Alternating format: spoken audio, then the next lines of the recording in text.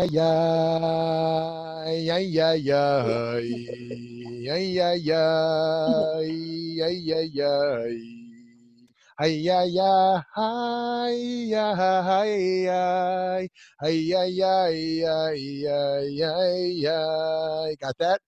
Halalai, yam bum bum, yadanai, yadanai, hananai, nai, nai, nai, nai, nai, yananai, nai, nai, nai, nai, hananai, yananai, yananai, yananai.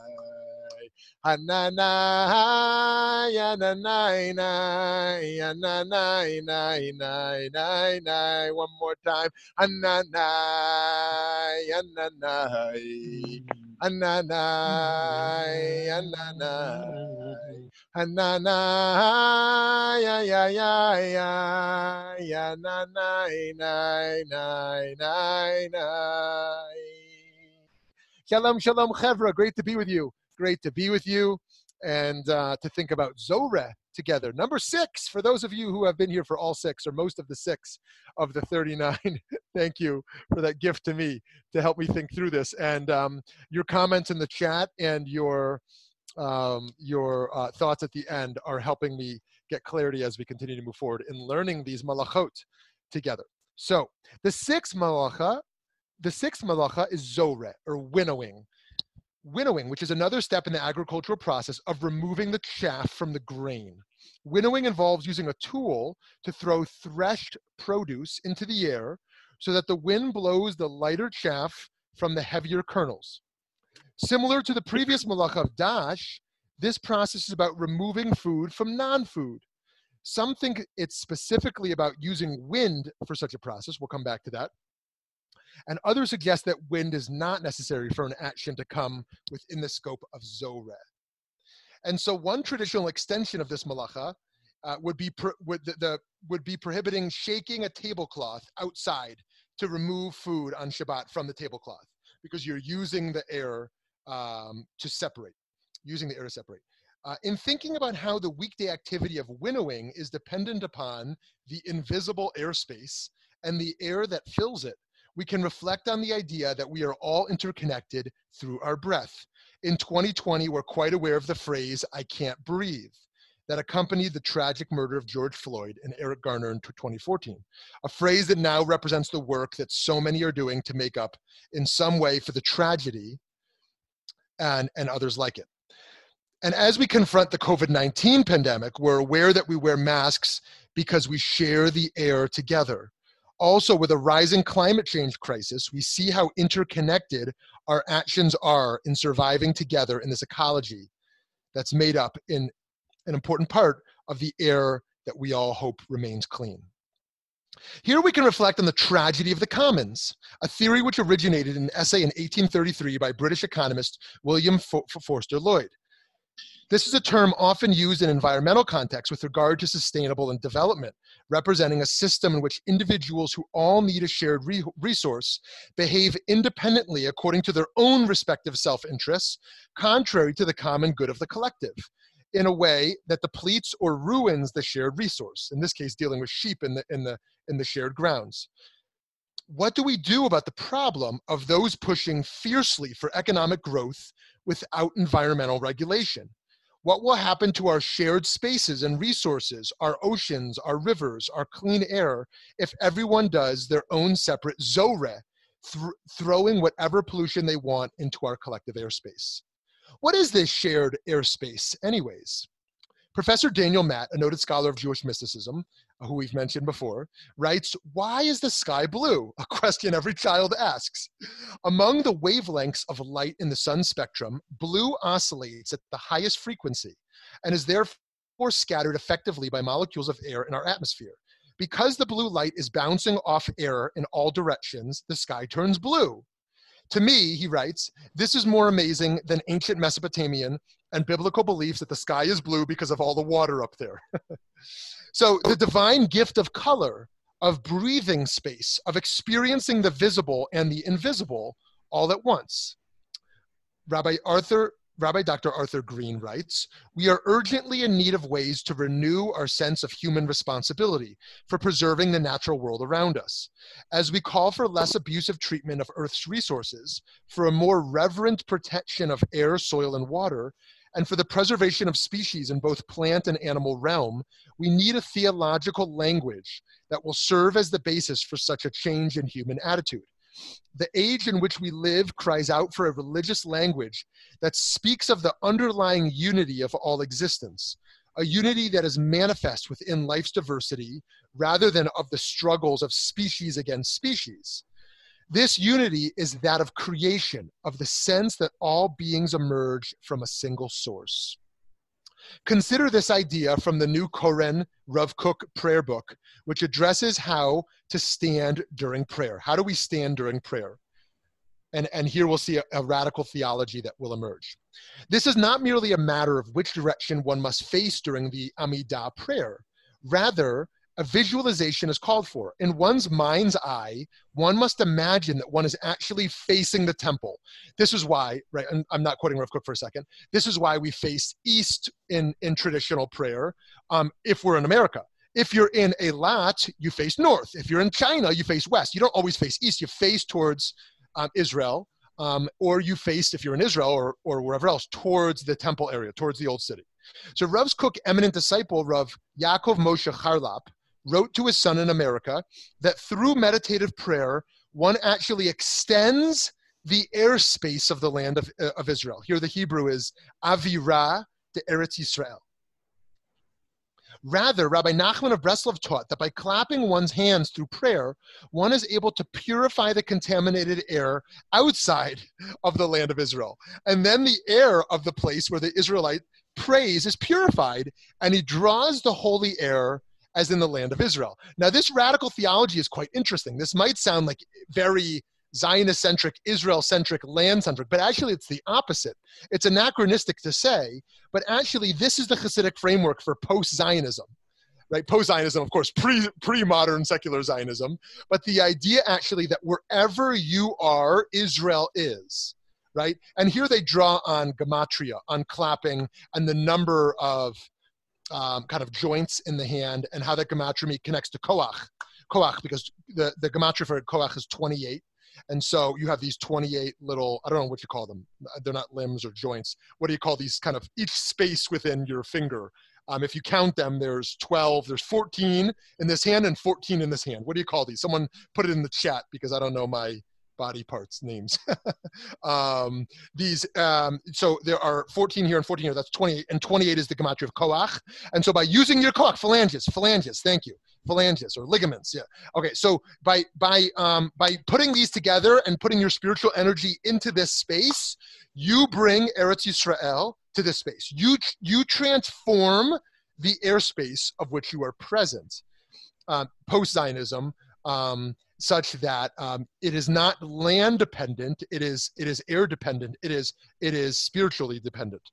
Our minds determine where we are. As the Baal Shem Tov famously taught, each of us is where our respective minds are. The philosopher Philo, and Philo is so interesting for so many reasons, but just historically, because he exists in the first century, one of the most fascinating moments of all human history, 20 years before the Common Era, 50 years in the Common Era, where there's so much radical change happening within the Jewish people and in relationship to other surrounding peoples as well. And of course, this is where Judaism is invented in the first century. I know that might sound heretical to people who think the Bible is the invention, or the Torah is the invention of Judaism, but really Judaism as we know it as a modern religion, well, not modern, but as a religion as we know it, as a creation of the sages in relationship to a prior prophetic and biblical era. So Philo wrote about how reflecting on the air, among many other magnificent wonders, can bring us closer to the Creator. He writes over here, "Who can look upon statues or paintings without thinking at once of a sculptor or a painter? Who can see clothes or ships or houses without getting the idea of a weaver and a shipwright or a house builder? And when one enters a well-ordered city in which the arrangements for civil life are very admirably managed, what else will you suppose? but that this city is directed by good rulers. So then one who comes to the truly great city, I believe he's in Egypt, right? And beholds hills and plains with animals and plants, or mostly in Egypt, the rivers, spring-fed or winter torrents, streaming along, the seas with their expanses, the air with its happily tempered phases, the yearly seasons passing into each other, and then the sun and moon ruling the day and night, and the other heavenly bodies fixed or planetary, and the whole firmament revolving in rhythmic order, must one not naturally, or rather necessarily, gain the conceptions of the Maker and Father and Ruler also? This is quite typical theological thinking for such a time period. Actually, well, he's certainly avant-garde, progressive, if you will, in his theology of the time. But this is, at least of medieval theology, quite a bit later. Quite typical thinking of original sources, and moving from gratitude for something we experience towards the original source. Meditating on our breath, we might wonder, why does God require humans to breathe in order to live? You could imagine creating such human beings without needing breath.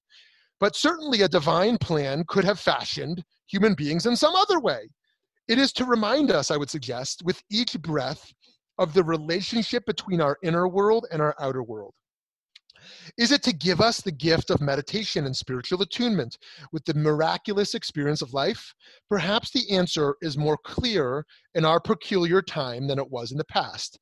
Perhaps we were fashioned in a way that requires us to breathe so that existentially we never forget the interconnectivity of all life. We are one fabric, intricately interwoven. Humans with other humans, with non-human animals, with trees, with air, with water. With each breath, we inhale all the life force around us and all the interconnected life force everywhere from all time. With each exhale, we return the conscious gift of compassionate interconnectivity. Today, many of us wear masks. Hopefully, every one of us who is privileged to be able to spend time in public wears a mask in the interest of keeping us all safe. These masks can remind us of the gift of life, the gift of breath, the gift of the interconnectivity of all life, that we are one, there is only the one. Before we encountered the hyper-challenged world of 2020, some were thinking that we had mastered the ideal form of government with hyper-unregulated capitalism. Some were investing millions in immortality as if we'd wiped out disease and we were ready to conquer death.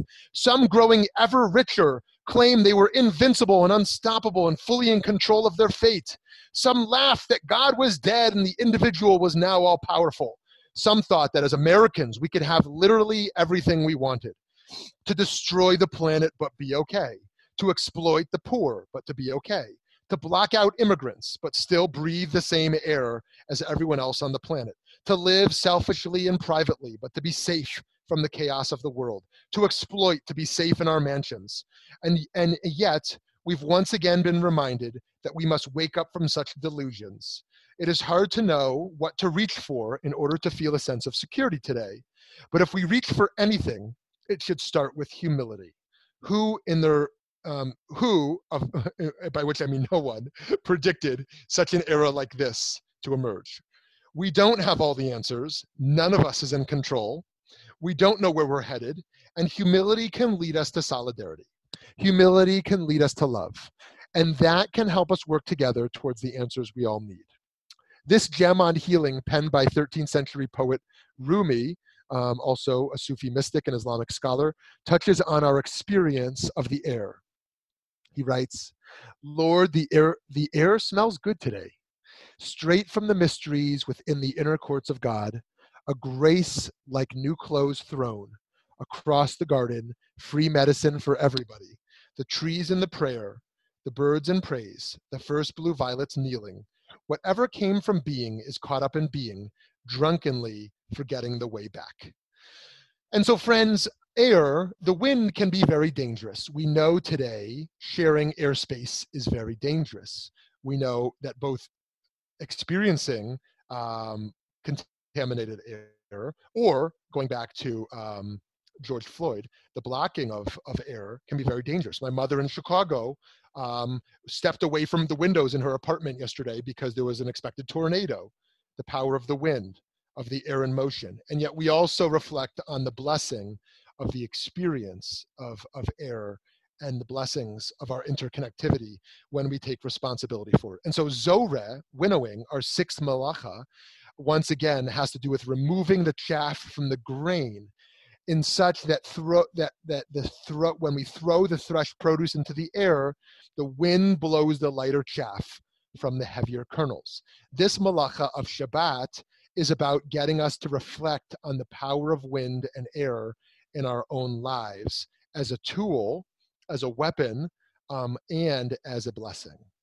And so, friends, I'm going to pause there and open up the floor for some thoughts and questions and commentary on Zoreh. Don't forget to unmute yourself. Are they able to unmute themselves?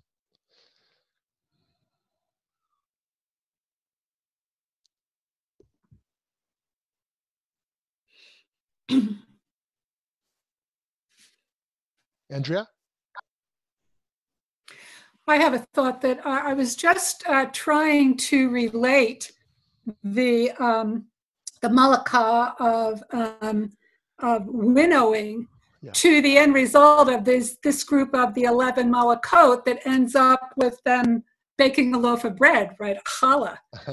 So it's interesting to see how it all breaks down and all these processes that one has to go through before we arrive at the refined product, that we're going to make as an offering. So I don't have a conclusion, but I was just kind of looking at my list and trying to get an association of the larger issue on the table.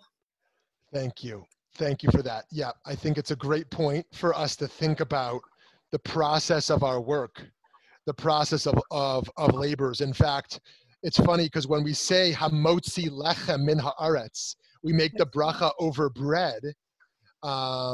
We say hamotzi lechem min haaretz, thanking God for taking bread from the earth. It's like almost absurd language. Taking bread from the earth? Like, no, actually there was a worker who did like countless steps involved. God didn't remove bread from the earth. And yet we can have a rich spiritual consciousness in both directions. Both this sense that actually, however we understand divine role in creation and maintaining creation, that in some sense, the divine just removes bread from the earth and somehow it gets into our grocery store and onto our plate. Or we can have deeper gratitude by thinking through these steps, thinking through these malachot, as you said, the 11 that are connected directly to the agricultural process and to the production of the bread, can once again remind us of the dignity of workers, and not only of their wages, but the dignity of their work, the extensive process that's involved in such work. That in times we've outsourced to technology, and in other times we can't, or it's not even as effective. So thank you, Andrea, for that.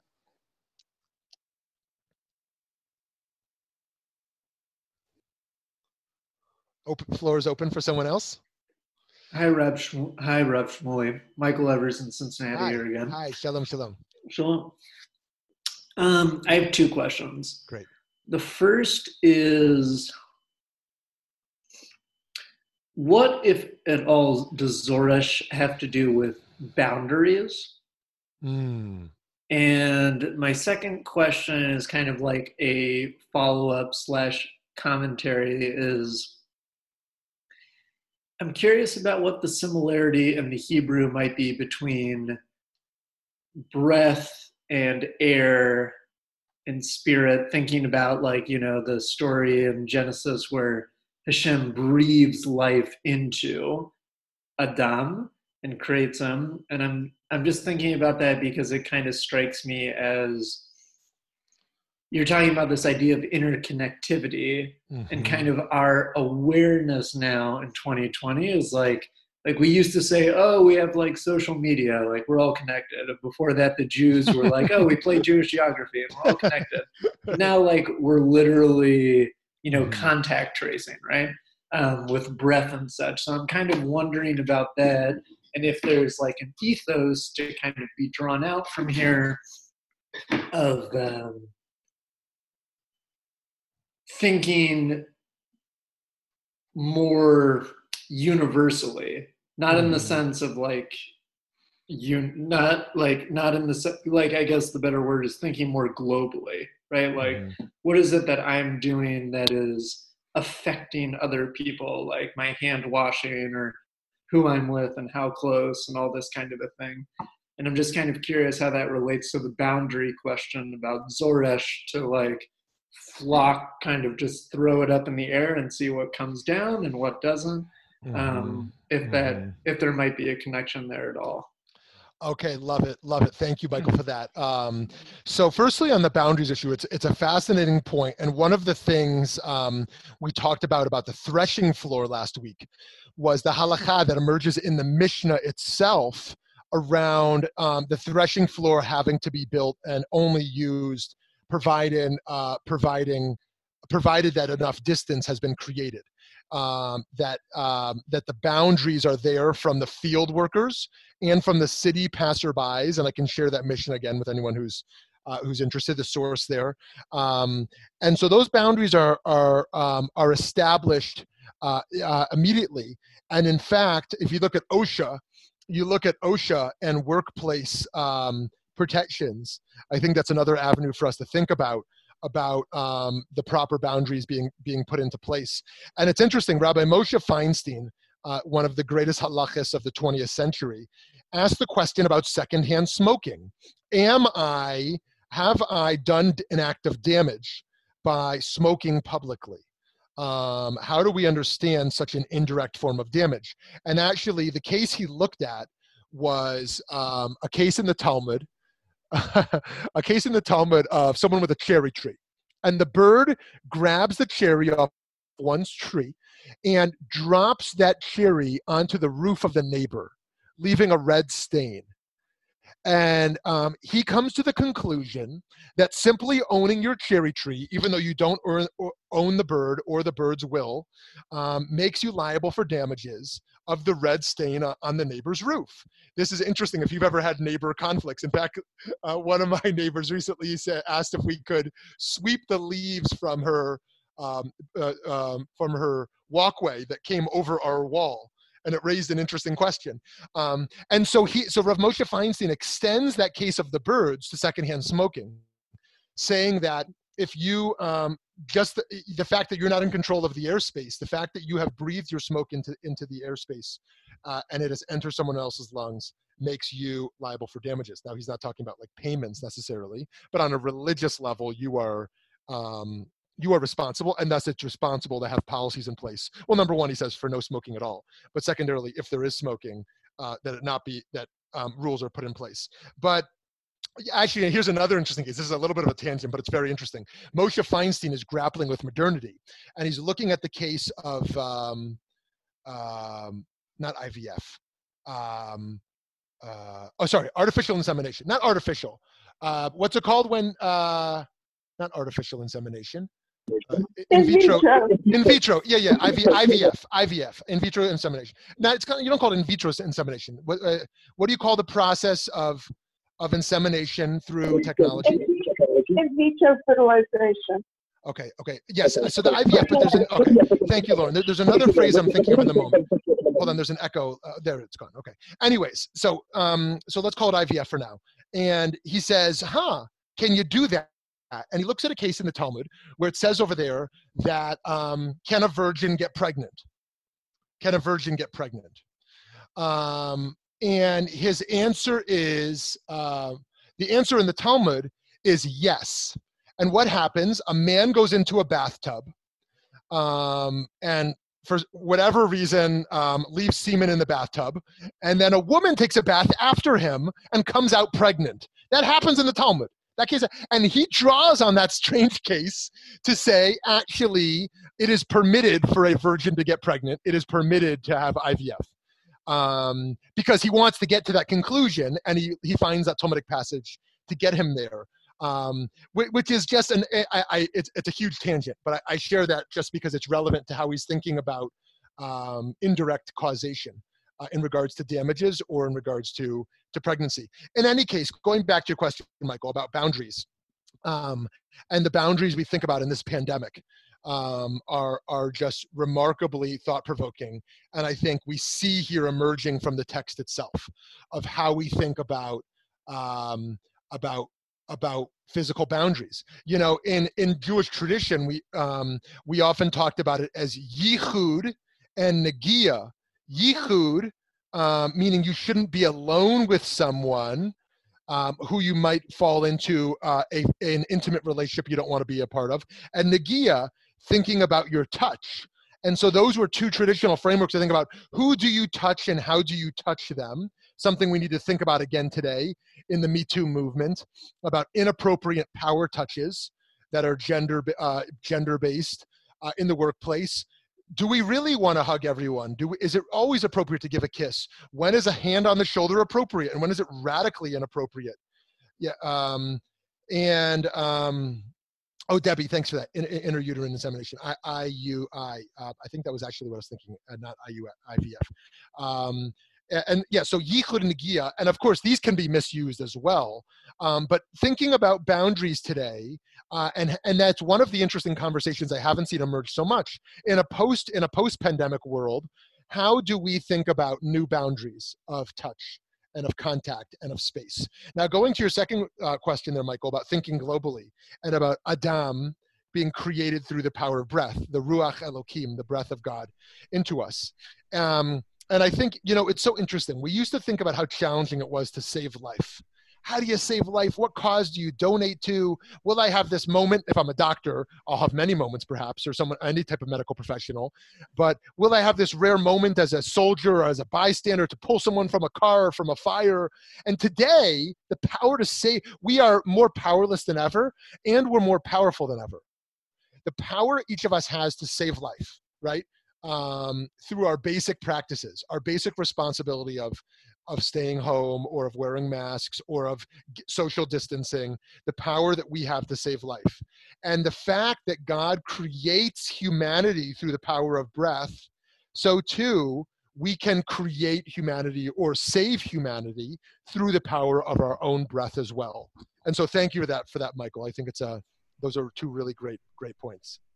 Shmuley? Yes. Hi, Mona. Mona. Hi. This is fascinating. I'm thinking also we're talking mainly about the ethics of shared air, shared breath. I'd like to throw in also the issue of speech, because speech comes out of our mouth.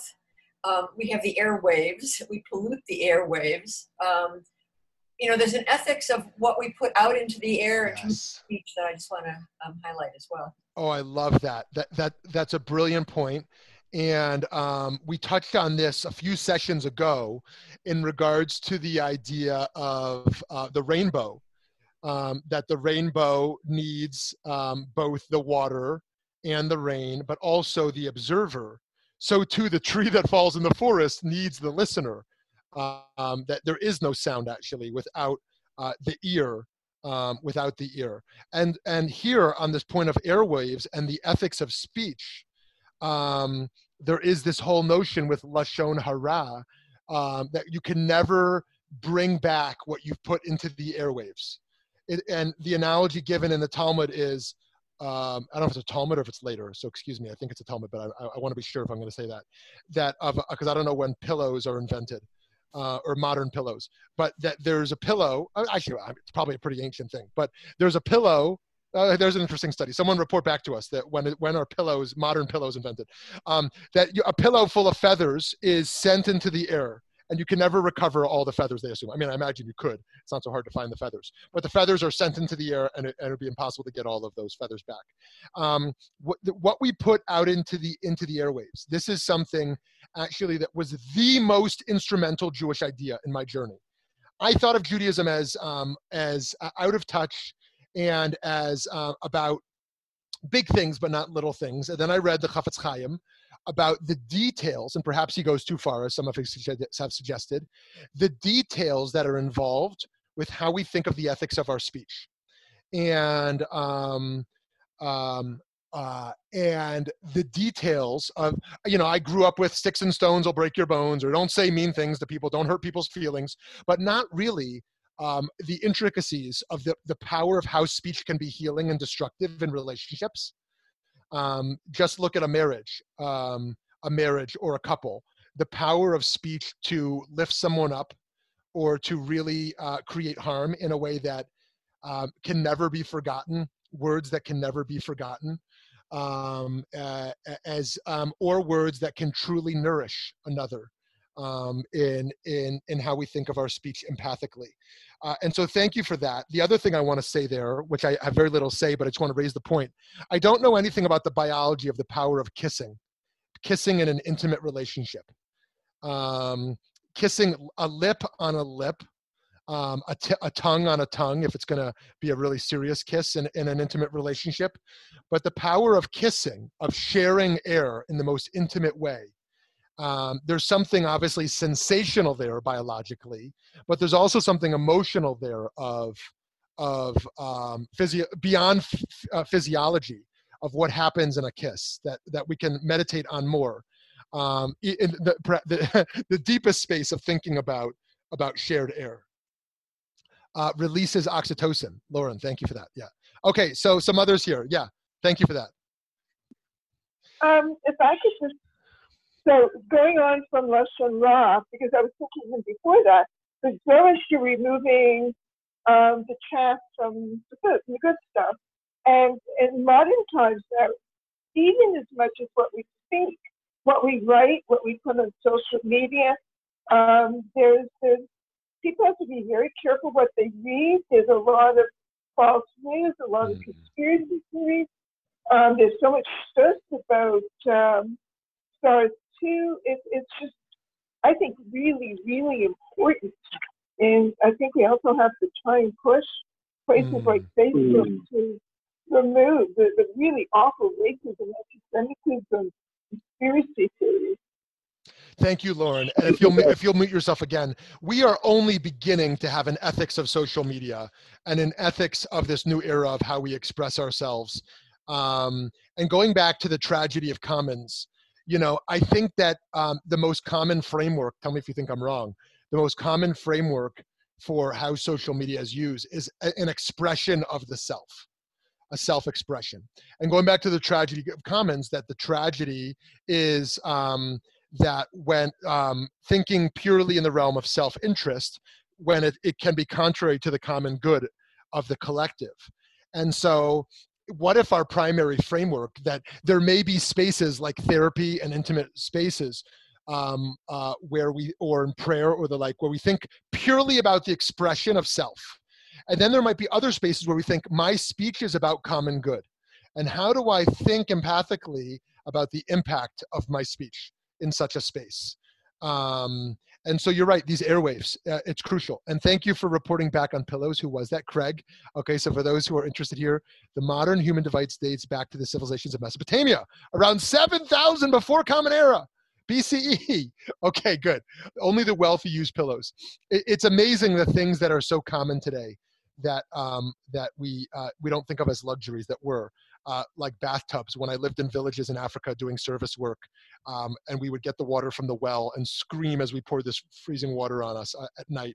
Or as I mentioned last time, if you walk down the street in certain countries with a beverage, you are considered the most privileged, richest people because you would never buy a beverage, spend 50 cents on a drink.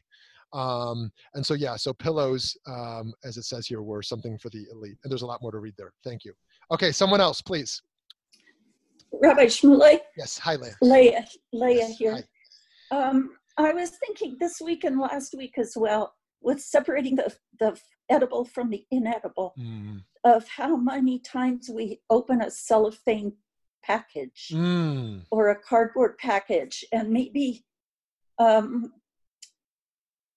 just on Shabbat to practice not eating foods that come in a disposable package. Oh, Leah, that's so powerful. Thank you for that. I was thinking about that yesterday because there was a reflection on how many years has it been since Al Gore chose Lieberman as his running mate? What year was that? Someone? It should be so obvious. Was that 2000? Thank you, 2000. Okay, that's why it came up, because it was 20 years ago. Okay, so people were talking about how the first Jewish vice president vice presidential candidate was a part of it. And one of the reflections, which was so strange, was, oh, this is a religious Jew, not just a Jew, but someone has a religious identity and commitment. And one of the first things they said was how the way that was marked was there was cellophane everywhere. There was cellophane all over the place, because they said, oh, on the campaign, everywhere he goes, they got to have kosher food everywhere. And so there's going to be cellophane everywhere. Everything is they're going to wrap up the apple. You know, it's funny. I ordered kosher food on a Thailand flight once. I was volunteering in Thailand, and I was on a Thai Air or whatever the airline is over there. And they gave me an apple wrapped in cellophane, as if that made it kosher. I'm like, an apple in cellophane? Like, what the heck is this? You know what I mean? Like, here's your kosher apple, sir. It's kosher because there's cellophane on it, right? And so your point is so interesting, this idea of separating the inedible from the edible, and that in relationship to the amount of waste that goes in, and the fact that the kosher capitalistic enterprise has become associated with such massive amounts of waste to prevent contamination. And there's so much to say about that. But I think that's a really cool way to think of it, of how do we think about Shabbat being a practice as well, about reducing that waste in regards to cellophane in particular. And I think that is really rich, because we do want to use less resources as part of the Shabbat experience. I mean, that's most certainly sustainability of self and of environment is a crucial part of what Shabbat is about. And I love your extension here to Zoreh and to others as well. Next week, we're going to talk about Borer, which is about separating. And so we'll touch on that then as well. Thank you, Leah.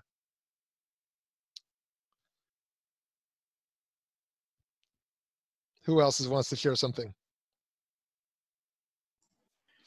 Yeah, Rabbi Shmuley, this is Alan Malk. I was listening with a great deal of interest about how certain words that someone might utter can be very hurtful, painful, and damaging. Yes. And the power of the words we say, and the immense impact it can have.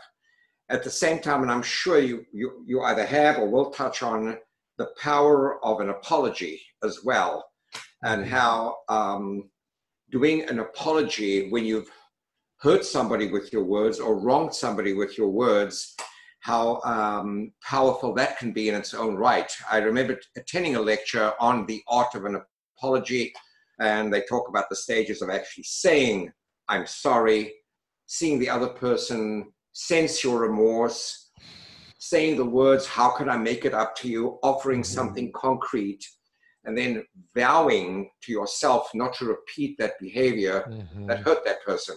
So, we're all human. We all say things we regret. We all say things that are uncalled for. We all be known to say things that are unkind and cruel in a moment, often just in a moment of heated discussion or in a moment of anger or in a moment of disappointment. But I never cease to be amazed about how powerful a genuine apology can be, and to create healing and mending the bridge. Totally. And Dr. Molk, this is really a wonderful time of year to be thinking about that. I mean, we should always be thinking about it, but entering Elul soon. And sometimes we can forget this. We do this practice. Forgive me if you're someone who does this. I just can't stand it. That email to everyone in the world or post on Facebook, if I did anything to anyone, forgive me, as if that's kind of an apology at all, And I get that someone else might have another framework for how that makes sense to them. I don't understand it, because I think what you're saying is exactly right, that the process of teshuvah, the process of owning something we've done or said, of really working to repair it, of really naming it with someone, but not only naming it, as Rambam says, as Maimonides says, that teshuvah really takes place when we're in the exact same situation we were in, and we don't choose to do that destructive thing or say that destructive thing. We're in the exact same moment. Instead of it triggering us and us saying something mean-spirited, we are able to gain that control or shift what we want to say. And I think you're exactly right, that just as the power of speech to destroy a relationship, to destroy a soul, also has the power to heal a relationship and heal people. And that's why so much of the process of political healing as well has to involve this, whether we're dealing with race in America and apologies for things that we have done or not done, whether we're talking about truth and reconciliation in South Africa, whether we are talking about talking about naming things we are a part of, that we are complicit in, even though it might be indirectly. I think this healing experience of even going back, and I've thought about this, there are memories I have from childhood of things I would say to the overweight kid in class, things I would say to the Indian kid in class, about how the Indian kid smelled. And I would like to think that these were typical things that, 8-year-olds said to 8-year-olds, but I can't get them out of my soul. And I don't know, like, is it better or worse to go back and find those kids that, we made fun of, and name that? We know we can go back relatively recently and how healing it can be, because the truth is the things that we think others forgot, they probably didn't forget, oftentimes. But that's an interesting thing for us all to think about. How can we in the coming month think about some spaces we might go back to offer apologies? And again, the apology does not mean that we're solely to blame. It might be that there was a conflict or a contentious space where multiple parties were at fault, and yet the apology is owning our portion of that. So thank you, Dr. Molk, for that. I think that's really powerful. The other thing I'll say about that, yeah, Craig, thank you for that. In some cases, it is impossible. Actually, going back to the impossibility, the Talmud deals with the cases, and even more recently, the case of how do you apologize to someone who's dead? And actually, it's quite intense. We have to bring a minyan. We have to bring a minyan to their grave. Now, I don't know so many people who have done that. If I recall correctly, Rabbi Dr. J.J. Schachter brought a minyan to, I want to say a rabbi's name, but I'm only 80% sure it's him, so I'm not going to say his name. Brought a minyan to a famous rabbi's grave because he wrote something about him which was untrue, and he couldn't take back the scholarship. It was too far out there in the world. And so he took a minyan to the guy's grave to have a formal process. And that's something to think about. I'll leave the question with you. Why do you have to bring a minyan? Why can't you just do it privately? But in cases where someone has passed away, how do you apologize to a parent who has died? My goodness, who doesn't owe an apology to their parents for the first 5 years of life, for our teen years, for the stress we gave them in our 20s? I mean, everyone owes an apology to a parent. And then not to mention the really extreme things that we might do to parents. So how do we do that? And that's really painful work, but really healing work. I just read a book of a guy who talks about a child that he abandoned, that the woman he got pregnant showed up at his door with the 5-day-old. And he said, I want nothing to do with it. And that kid showed up his door again when he was 32. And he looked the kid in the eyes, the same kid who saw it at 5 days old, and walked away from the kid. And he was now ready to say, I'm sorry, in a way that was really healing to both. Of course, sorry is not enough. We had a session yesterday around abuse. What do you say if actually, for some of the more extreme cases, someone sexually abused someone? So sorry is not going to be enough. Are you going to pay this rabbi yesterday said, are you going to pay their medical bills, their therapy bills, right? What are you going to do to take accountability along with your apology? I remember, this is a really personal, embarrassing story, but I'll share it. When I was in high school, we were at a high school party, and we were like pushing each other, and someone pushed me, but I was involved in the pushing, where my side like bumped the wall, and this poor girl who hosted this party now had this hole in her wall. And I remember I was at an age where no way I could take responsibility for that, and I lived with the guilt for years. And I think like 5 years ago, I found this young woman. I reached out to her and I'm like, can I pay for this wall? She's like, what wall? I don't even know what you're talking about. You know what I mean? But it was so healing for me to be able to go back and talk about this wall with this young woman in a way that I'm sure I have countless things like that I haven't even confronted yet. But I think you're right, Dr. Molk, that this is one of the powers of our religion, to think about not only how do we go forward, do we not make the damages that we made in the past, but how do we really go back and try to correct things? Some things we can never correct, but can we pick some little things where we can try to correct? Okay, let's keep going here. Sorry for such a long-winded answer there. Can I jump in again? Please. Hi, Dr. Fishbane. I'm thinking about before apology comes guilt, and most of us don't like the feeling of guilt. I mean, for me, I feel it right across my chest. It's a really bad feeling. And then I've wondered, like, why do we have this? What's the evolutionary purpose of it? And people have speculated that the evolutionary purpose of guilt is to lead us to repair and then to rejoin the group. Because in our early prehistory, if you were kicked out of the group because of your egregious behavior, you would die, right? You know, you needed the group to survive. So I have tried in my own work to like re-honor guilt, healthy guilt. Martin Buber differentiates between healthy guilt and neurotic guilt. And healthy guilt is we've injured the world order, and the guilt prompts to repair the world order. Okay, great. Dr. Fishbane, if you wouldn't mind reflecting on the power of shame as well. Shame. Because I think guilt, I think you're exactly right, that religion goes sometimes the overboard. I mean, I don't want to pick on Christianity, but because everyone talks about Christianity and guilt, you know, but oftentimes we know how destructive religion can be when it infuses excessive amounts of guilt that are morally and spiritually, psychologically paralyzing to people. But I think you're totally right. On an evolutionary psychology basis, the power of guilt for us to repair our behavior in order to rejoin a group such that we have remorse and do the work of repair. Of course, today we have the challenge where you can just community hop. You destroy your community relationship. So you hop onto the subways and, you know, one stop over, or you pick a new shul to go pick on everyone and cause a whole lot of damage and then leave. But shame, the flip side of guilt, is where, one component of shame, because it's so complicated, is where I seek to impose guilt upon someone else. I seek to shame someone for something, and I wonder how you understand that from the perspective of evolutionary psychology as a healthy dimension as well. So I'm thinking a lot about this. I'm actually in the middle of finishing an article on this topic. Awesome. And just like I think Buber differentiates between healthy guilt and neurotic guilt, I think we need to differentiate between healthy shame and toxic shame.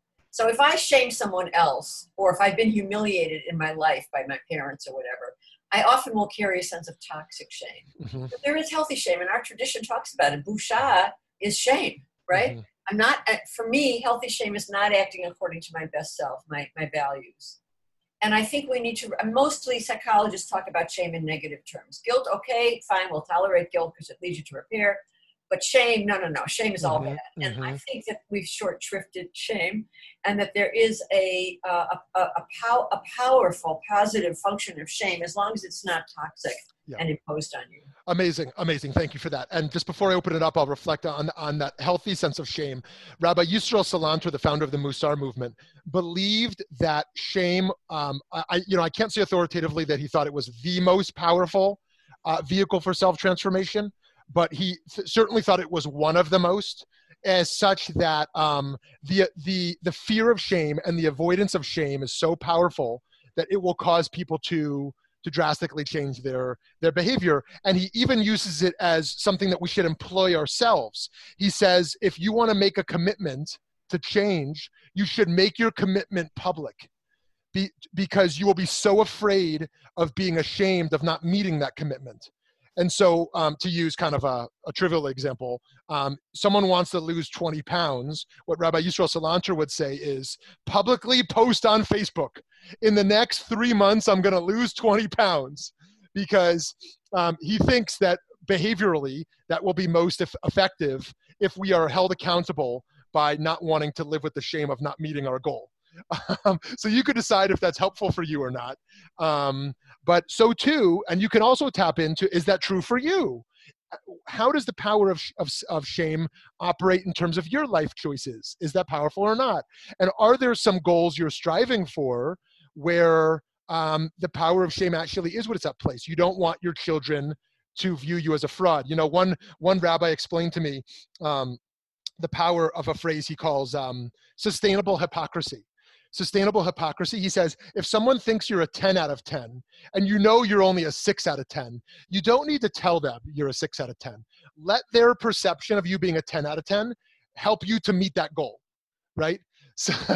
such that so too, I think my children are at the age right now where I think they're probably think I'm a better person than I maybe am, because they're living within that Freudian context of conflating me with God in some sense, that I have more power than I actually have to do things in the world. And so sometimes I say, if they think I'm someone who should be able to control anger or do great acts of kindness, like, let me try to meet that bar, instead of just trying to crash their perspective right now that actually, no, I'm just like you, I'm totally as valuable as every other person. Like, actually, if you're in the developmental stage where I am something more than just a typical valuable human, let me try to meet that bar a little bit, so okay, Brett. Oh yes, guilt versus shame, and Rabbi Sachs, thank you for that. Guilt culture versus shame cultures. Yeah. Oh yeah, the shame culture is a whole nother topic over there. Yeah, and that's what Dr. Fishman's talking about here in terms of toxic shame, where suicide cultures where shame in it will commonly lead to suicide, because you cannot re-enter. You can't re-enter society or your community in a healthy way. And this is interesting also in regards to, if you were a part of this conversation yesterday, Craig Hibbs, I know you were there. What do we do with extremely inappropriate behavior? Let's take, once again, sex abuse. How do we invite people guilty of sex abuse or people who are re-entering society after a felony back into our communities? Some people say you can't welcome them back because of the pain that gives victims. That's one answer. So others will say, hey, they served their time, let them fully re-enter. And then there's a middle ground of how do we hold that tension of keeping victims safe while also not shaming people, because shaming will be another vehicle towards the high recidivism rate, fostering that high recidivism rate where people can't re-enter society because of the power of shame. They're constantly reminded of their felony. They can't get a job. They can't get an apartment. They can't get an aliyah in shul. And so how do we hold both that tension of holding people accountable for their actions, of protecting victims from those actions, but also moving beyond inappropriate behaviors that have existed, where shame and guilt are not paralyzing. So we've gone pretty far from winnowing here, but someone else in our remaining 7 minutes, if you want to go back to something or continue where we are. Yeah, Michael Evers had a question. Hi. Shalom. It's not so much a question, just as like a comment. Right. Doesn't it kind of...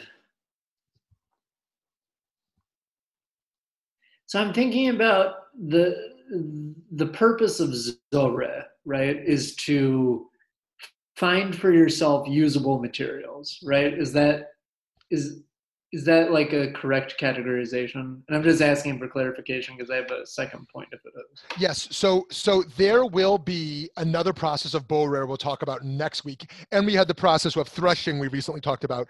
But yes, this is part of that process of enabling the air, or basically the wind, to blow this lighter chaff from the heavier kernels, such that there is some distance there from the inedible to the edible. Okay, so then if we're going to talk about that in terms of, I guess, like where the conversation has turned, right, towards like shame and guilt and all of this, right? And I think it was, I forget your name, but you made the comment about how we go up to number 11 and we end up baking challah. There has to be something in, whether it's like shame or taking accountability for ourselves and our behavior. There has to be something involved in this process, it sounds like, to me at least, that we are acting in a way to transform whatever it is we're finding. So in the shame or the guilt context, how do you welcome someone back in? It's like, let's be real here. Like, you caused a lot of damage. You caused a lot of pain, and you have on some level a very hurtful presence, right? So, ultimately, right, the goal is to kind of see if you can get rid of the light stuff, and you're stuck with like the heavy stuff that's going to go into the bread. But by the nature of what you're going to use it for, it's going to be used in challah. It's going to get transformed, but with the application of heat. And I think the same, like, I'm curious maybe then to just pick up the line about right, the Rav Kook and the clapping, But, okay. Yes. Okay. Yeah. I'm sorry, Michael. I don't want to cut you off. Yeah. No. No, okay. So I love what you're saying, and this helps us to tie a few things that folks have been sharing together. If next week is Borer and physically separating, this week is using the air to make that separation. So going back to Dr. Fishbane's point about healthy and toxic busha, healthy and toxic shame, here we're using the power of speech and the power of listening to separate out emotions. Because as we know in talk therapy, or I'm sure there's a more sophisticated way to talk about this, the process not merely of thinking about our emotions or writing about them, but talking through them in therapy or in communication, allowing ourselves to speak and to listen, and in order to separate out these healthy and toxic emotions, is a step before we get to the physical separations. Because the Borer might be like, actually, now that we have shared that communication, I'm moving out and you're going to stay here. Separation or divorce can be a healthy process at times, and a necessary process. Or it might be that we're going to move closer. We're not going to separate. We're going to come closer. And so the Borer conversation of what do we need to separate? What's the toxic thing that needs to be separated? Is it you? Is it you that needs to be separated from me? Or is it something in our relationship that has to be separated? And this is the talking, listening phase. So it's interesting. If we viewed the whole 11 steps of baking bread as part of a healthy relationship, and the process of that relationship, of the gathering and the threshing and now the winnowing before we get to the separating, we could almost use that as a whole other paradigm for how we thought about the various steps of communication in thinking about gathering. Remember, going back to getting what's below the surface. Gather the unconscious and bring it to the conscious level, and then talking through that, because talking makes it even more conscious and more understood. And now there's more understood, let's think behaviorally about what needs to shift based upon our mutual understanding. So, so Michael, thank you for that extension. Okay, time for one more question or thought here.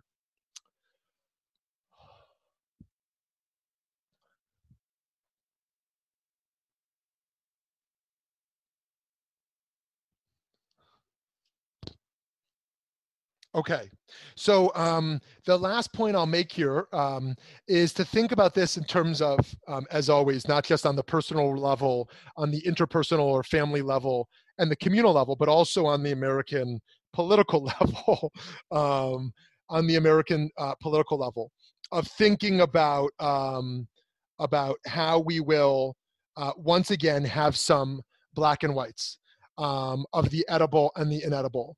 That yes, there is an airspace, which is very complicated because we share that airspace and we have to figure out how to live together, even with the people who we feel are polluting our airspace, right? And yet in the same process, we are trying desperately to separate the chaff from the kernels. We don't want to eat the chaff. We want to use these kernels, and yet we are all interconnected in trying to do that. And so there is this process of thinking about a healthy discourse in American political life, which is so complicated because on the one hand, we have to speak truth to power. We have to have these black and whites on what is just and unjust, what is truth and what are lies. And yet we also have to figure out how to hold this shared space of radically different media that we access, radically different language we're using to talk about the social evils of our time, radically different ways that we understand the human predicament and the threats.